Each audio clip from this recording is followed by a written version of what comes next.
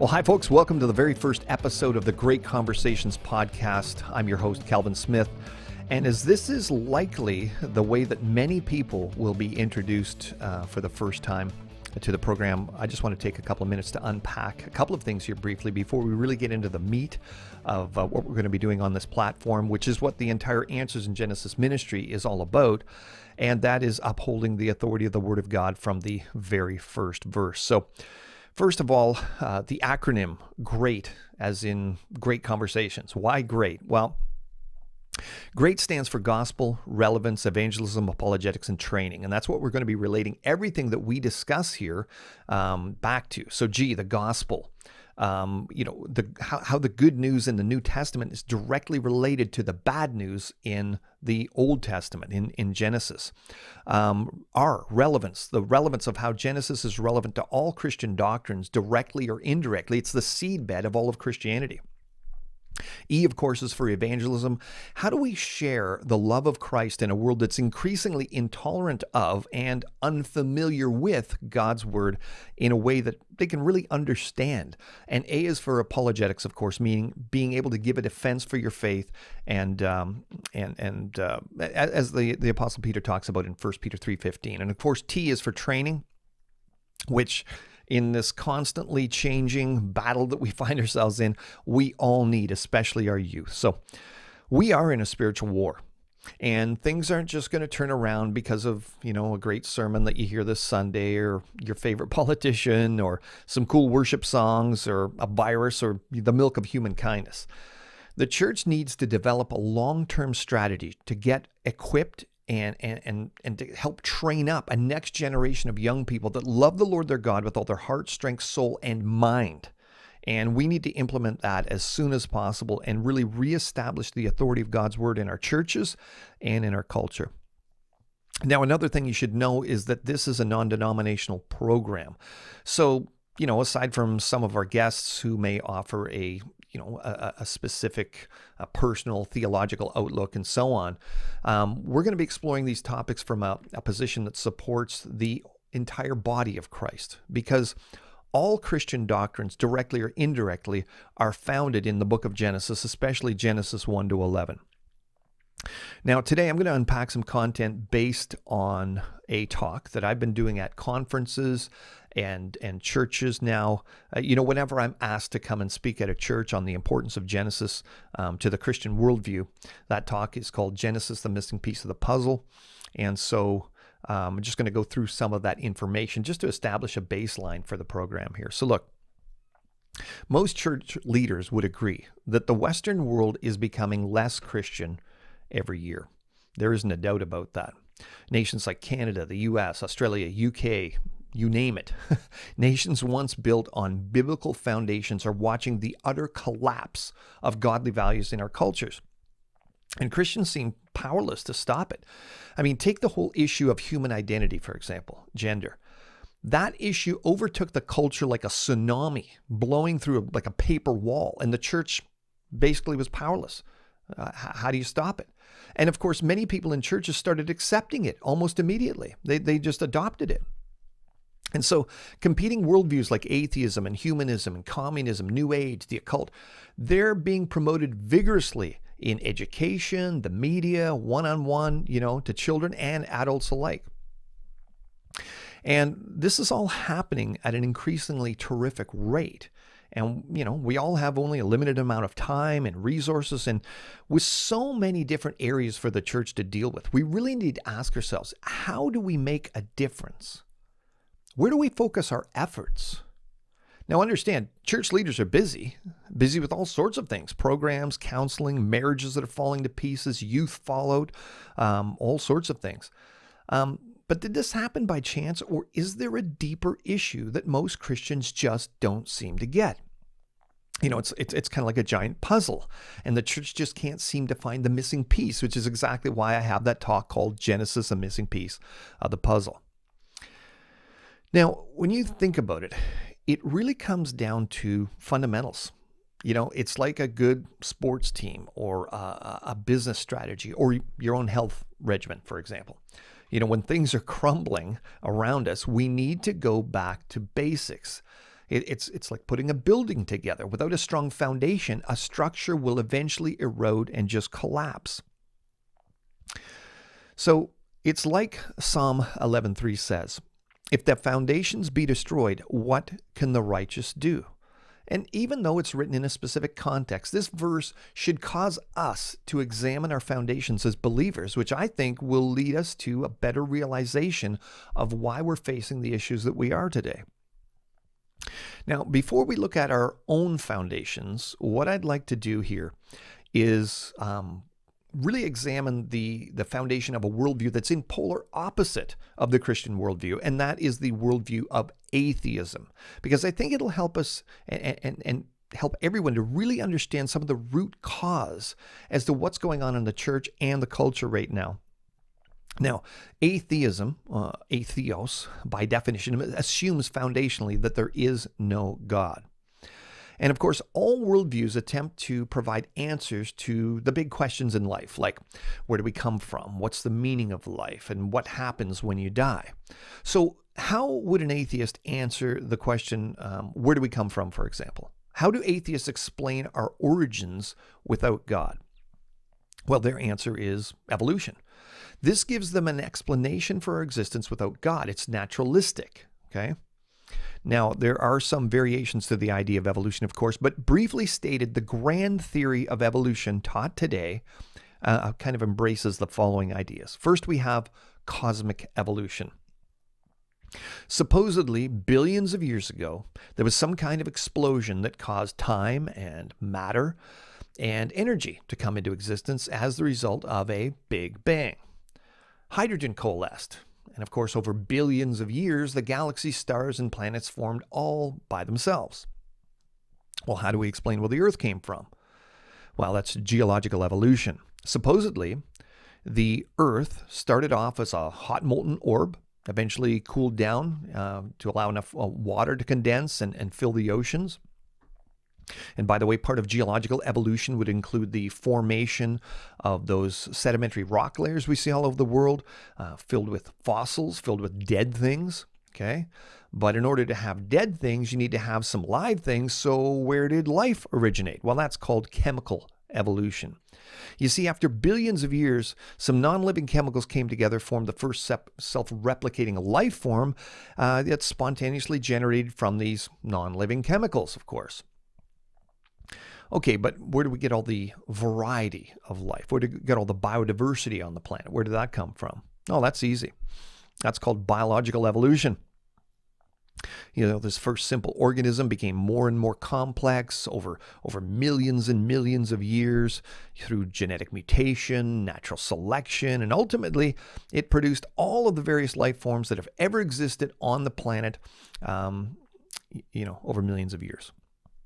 Okay, well, where did people come from? And then, well, that's human evolution, of course. Eventually, ape-like creatures developed higher brain functions, and humans evolved, and they formed societies and cultures that developed laws and religions and institutions like marriage. And well, here we are talking about it. And of course, evolutionists point to the geologic column and the fossils that it contains as scientific proof of these processes and this history that they claim happened in the past. Okay? So what would be the eschatology, shall we say, in this worldview then? Well, according to the laws of thermodynamics and the laws of entropy, eventually all of the available energy in the universe, of course, is going to wind down and reach what's known as heat death. So no life form would exist after that, and we'd never even know we were here. It's pretty cheery stuff when you think about it. And of course, some conjecture that perhaps everything will collapse and it'll just all begin all over again. So the atheistic worldview, based on this supposed history, says that we had an accidental beginning, we developed through random processes, and that there is no ultimate hope for the future. It says there's no absolutes, no basis for morality or ethics outside of what each person decides is right for themselves. And if you think that I'm overstating this, I'm going to show you a quote from a now deceased professor of biology at Cornell University, the atheist William Provine. And here's what he had to say about these concepts. Let me summarize my views on what modern evolutionary biology tell us loud and clear. There are no gods, no purposes, no goal-directed forces of any kind. There's no life after death. When I die, I'm absolutely certain that I'm going to be dead. That's the end for me. There's no ultimate foundation for ethics, no ultimate meaning to life, and no free will for humans either. And this is what he taught. Now, do you remember the three big questions in life? Well, according to the atheist, where do we come from? Evolution. What's the meaning of life? There is no meaning to life. How can there be meaning to life if we're just the result of some random chance cosmic accident? And what happens when you die? Nothing. You're not going to stand in front of a loving God and be judged based on what you've done. You see, ultimately, this worldview teaches people that there is no judgment. And do you know how attractive that worldview is to sinners? They eat it up. And it's being taught as fact and science throughout every major educational institute all over the world. Now, understand something. This is a key concept that every Christian needs to understand. Atheism versus theism is almost always misrepresented as science versus faith. It's a science versus faith issue. But this isn't true because evolution is a worldview that is also based on faith. In fact, evolutionists and creationists have the exact same scientific facts to examine. There isn't a scientific observation that a creationist would disagree with an evolutionist about, an observation. What creationists disagree with are evolutionists' conclusions because we don't agree with their starting presuppositions, basically that there is no God. The real difference is that of the world history that each group believes in. By faith. Why by faith? Because you can't travel back in time to see the first life form evolve or observe God create the universe. So our understanding of what's happened in the past is ultimately accepted by faith. Now we can, of course, use scientific methods to observe evidence in the present. And the fact is, science in the present is consistent with the history based on God's word and not man's ideas about the past. The Word of God gives us the truth about the past because it's the inerrant, infallible Word of God given to us by the perfect eyewitness, God. And that stands in stark contrast with man's errant and fallible ideas about the past, which aren't given by any eyewitness. They're just stories. Now look, many Christians believe the creation-evolution issue, well, it's just a side issue. Kind of, it's unprofitable, for us to focus on. So to many, it just seems kind of divisive, has very little relation to proclaiming the gospel. Well, okay then. Let's put that to the test for a second. To find out if this is a side issue or not, let's move to the core teaching of virtually all evangelical churches. Almost every Christian would agree that the key piece of the Christian worldview is our Savior, Jesus. Now, the Bible says that Jesus became the last Adam, died on a cross for sinners, and paid the penalty that we deserve so that on Judgment Day, we won't suffer eternal separation from God in hell. Okay, so what else comes with the message of the cross? Well, the account of the virgin conception or the virgin birth, right? Traditions like Christmas arose from the event of Jesus' birth, foretold in the Old Testament. And Christ was born of a virgin, the sinless Son of God, perfect in every way. He was able to take on sin as the only suitable sacrifice. Okay, well, what else comes with the message of the cross? Well, of course, the resurrection. Easter Sunday as the celebration of Jesus' resurrection, the demonstration of his victory over sin and death. And of course, Jesus acknowledged the link between these earthly, real time-space events relating to the spiritual truths when he spoke to Nicodemus about being born again. Remember, Jesus said this, "I've spoken to you of earthly things and you do not believe. How then will you believe if I speak of heavenly things?" He said that in John 3:12. So the Bible makes it clear that if these events didn't actually occur, we're still lost in our sins. Our faith is in vain. And we're to be pitied above everyone else. But why was the crucifixion necessary? Why did Jesus have to suffer such a horrible, brutal death? Well, to understand this, we have to return to the foundations of our faith. rooted in the Old Testament in Genesis. You see, Jesus acknowledged the authority of the Old Testament each time that he said something like, well, it is written, or have you not read? That was his authority. The book of Genesis gives us a clear understanding for the reason Jesus came. It was to fix the problem caused by the head of the human race, the first Adam, literally Adam. You see, the Bible describes God's creation of a perfect world, a paradise where everything was very good. Genesis 1:29 says that man and animals ate plants in the beginning. There were no carnivores, and there was no bloodshed, of course. There was no sin, no corruption, or death. But God gave Adam a command that he should, not eat of the fruit of the tree of knowledge of good and evil, and told him what would happen, that death would be the consequence should he do so. And not just a spiritual death. No, from dust you came, Adam, from dust you will return. As a matter of fact, the Hebrew actually reads literally, of the day you rebel, dying you will die. You'll die spiritually immediately, and your body will begin the relentless march towards physical death. I mean, Jesus ultimately died a physical death on the cross to pay the penalty for sin. And unfortunately, Adam chose to exercise his will in God, in clear rebellion against God.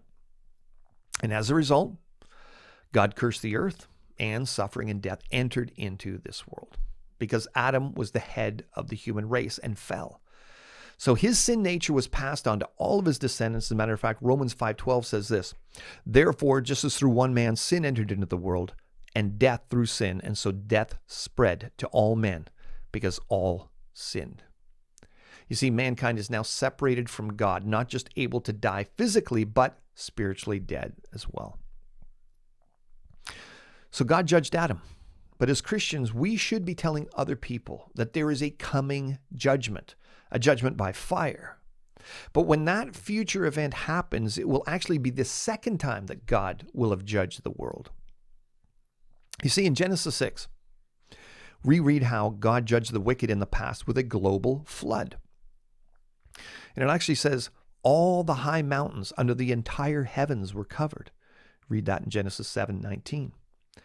This judgment was sent specifically to destroy everything living on land except for righteous Noah and his family and representatives of the different kinds of land animals on board the great ark. And of course, this is a perfect cause and effect explanation of the fossil record and the billions of dead things that we see buried in sedimentary rocks we find all over the earth. Now, this parallel to the coming judgment is spoken of in 2 Peter 3:6 and 7. It says, by these waters also the world of that time was deluged and destroyed. By the same word, the present heavens and earth are reserved for fire, being kept for the day of judgment and destruction of ungodly men. And there you see it. First by water and then by fire. Now, after the flood, a while later, God established the law through Moses, which taught right from wrong and social doctrines. Most importantly, it was kind of like a spiritual diagnostic to lead people to a righteousness that was beyond themselves. It showed that mankind could never reach God's standard and that all have sinned and come short of the glory of God. As we read in Romans 3:23, and Paul gives one of the main reasons why the law was given, where he says, I would not have known what sin was except through the law in Romans 7:7. So the knowledge of sin and judgment leads people to seek mercy at the cross of Christ. Now, of course, the blessed hope of the Bible is the time after God's coming judgment when he will restore the earth to the way it was in the beginning as far as sin and death is concerned. And there will be no more death or mourning or crying or pain, as Revelation 21:4 says. We're going to get new incorruptible bodies, and the last enemy, death, will be destroyed. Do you see how the foundational knowledge of where sin and death come from and how the transforming power of the gospel and the blessed hope of the consummation of all things is so important to understanding what the Christian faith is all about? Perfection, corruption, judgment, salvation and restoration. This is the big picture of the history of the world and humanity, as it has been taught and accepted by the Christian church for some 1,800 years now, up until about 200 years ago in the Western world. Even most non-Christians accepted this history. So what changed? Does this have any bearing on the struggles the church is facing right now? Of course it does. Because about 200 years ago, the concept of millions of years started to gain popularity when certain people started to reinterpret the rocks and fossils, not as the result of Noah's flood, but as a record of millions of years of history. And the idea of this long prehistory recorded in the rocks paved the way for establishing Darwin's theory of evolution.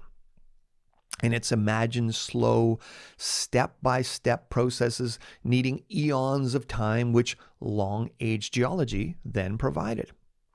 Now, today, this long-age history of the world is promoted by virtually all public education centers. I mean, if you say you don't believe in millions of years, most people look at you like you've got two heads, right? Or you're some kind of flat earther, or you're some kind of conspiracy theorist. And even most Christians accept the concept of millions of years. And because many Christians have actually adopted portions of this evolutionary history and attempted to reconcile it with the Bible, well, many people are wondering things like, well, maybe God could have used evolution, or if millions of years of evolutionary processes are somehow compatible with the teaching of Scripture. Some people feel that science and religion are just two separate areas of thought, and maybe that the Bible has no real bearing on the real world of science and facts. And as I stated earlier, many people just say, well, it's just a side issue. We don't need to focus on it. Okay, well, let's just look at one aspect of the evolutionary story and see how it impacts Christian theology. See, many Christians say that, well, they don't believe in the story of evolution of animals and man per se, but they still believe in millions of years of Earth history. But the idea of millions of years comes from an interpretation of the sedimentary rock layers all over the world, which are typically assumed to have been deposited slowly, and which, of course, contain fossils. But as far as the biblical timeline goes, where would you fit those millions of years into the Bible? Virtually no one would attempt to fit these millions of years of history, supposed history, after the account of Adam and Eve. They try to fit it into the Bible before Adam and Eve appear on the scene in the 6 days of creation. But if that's true, then you have to reconcile the fossil record, which is a record of death. Paleontologists have even discovered carnivorous activity, right? Cancerous tumors. There's thorns in the fossil record. How do you reconcile this? Because it has massive theological implications. If you accept the idea of millions of years, then you're saying that there was, millions of years of death and disease and bloodshed before Adam's sin. But this contradicts the clear teaching of the Bible, where God pronounced his completed creation was very good. And after the 6 days of creation, right, where death occurred after that because the event of Adam's sinning, as we read earlier in Romans 5:12. So when you put millions of years of time into the Bible like this, suddenly portions of Scripture make absolutely no sense. How about this? Romans 6:23, for the wages of sin is death. Well, if death occurred before Adam sinned, what are the wages of sin? How about Romans 5:12? By one man sin entered into the world, and death by sin. Well, death couldn't have entered because of Adam's sin if it was already there for billions of years before that. How about Hebrews 9:22? Without the shedding of blood, there's no forgiveness. Well, what would the shedding of blood have to do with forgiveness of sin if bloodshed had been occurring for millions and millions of years prior to you even needing forgiveness? Can you see how this affects the gospel? It directly affects the gospel. It isn't a side issue. Because Jesus was sent to repay the debt that Adam's sin brought. Jesus died a physical death. He shed his blood. He conquered sin and death and promised to return again and restore the world to the way it was in the beginning. If millions of years of bloodshed occurred prior to man's sin, what will God restore the world to in the future? You see, if the world really is millions of years old, then the creation account seems more like mythology than history. But this is inconsistent with Jesus' teaching. He gave a direct endorsement to and a warning against disbelieving the writings of Moses in John 5, 46 and 47. He said this, if you believed Moses, you'd believe me, for he wrote about me. But since you don't believe what he wrote, how are you going to believe what I say? What did Moses write? Most non-believers today deny the writings of Moses, and they also reject the teaching of Christ. Creation is thought of, in evolutionary terms. Sin is something fun, sinfully delicious cookies. The law is no longer absolute right from wrong. It's kind of like whatever each person decides for themselves. And of course, a belief in a global flood is almost universally rejected, even in many churches.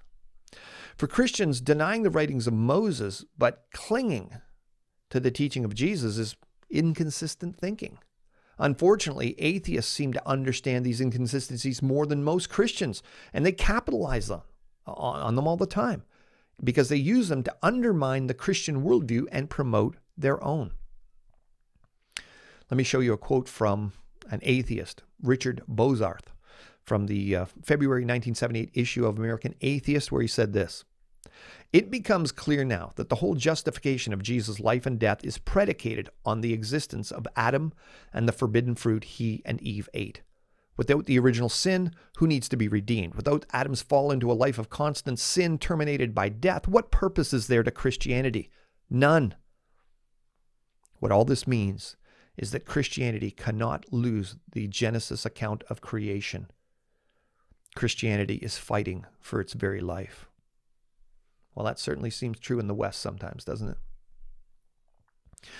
So, as I hope you can see, if you didn't see this before, the whole issue of biblical authority, starting with Genesis 1 to 11, is far from being a side issue.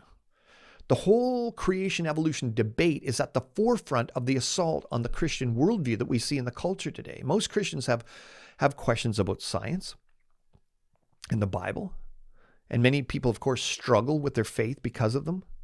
Witnessing can be very difficult because, the world's asking some tough questions in these areas right now, and many Christians, they just can't seem to answer. Many times it's hard to share the gospel of Jesus because of questions that arise from the books of Moses, of course. And let's face it, most Christians are just shut down right now. They're not witnessing at all for the most part. Earthly things and heavenly things. What about dinosaurs? Where did Cain get his wife? What about evolution? How could Noah get all those animals on the ark? Was the flood really global? What about these radiometric dating methods? Why is marriage only supposed to be between a man and a woman? How many genders are there? What do you believe about abortion, Christian?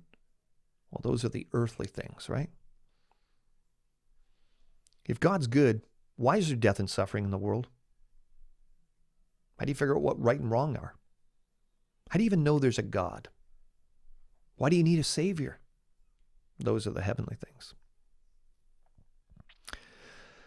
And this is why this Great Conversations podcast and the entire Answers in Genesis ministry exists, to help equip the average Christian and their families, especially our youth, in this vital area of origins from a God-honoring, Bible-first perspective that upholds the authority of the Word of God from the very first verse. These are the issues that we're going to be dealing with here on the podcast, and we're going to be inviting special guests on here regularly to help us do so. You can't separate Jesus from Genesis. You can't separate creation from the consummation. Well, if you're appreciating this content, please visit the AnswersInGenesis.ca website and consider donating to the ministry. And whatever platform, of course, you're accessing this on likely has some combination of features that allow you to subscribe or like or share, or perhaps do a review. And we'd appreciate you taking the time to do so, because it's probably the best thing you could do to help us continue to do outreach. So until next time, I'm Cal Smith. Blessing to you and yours.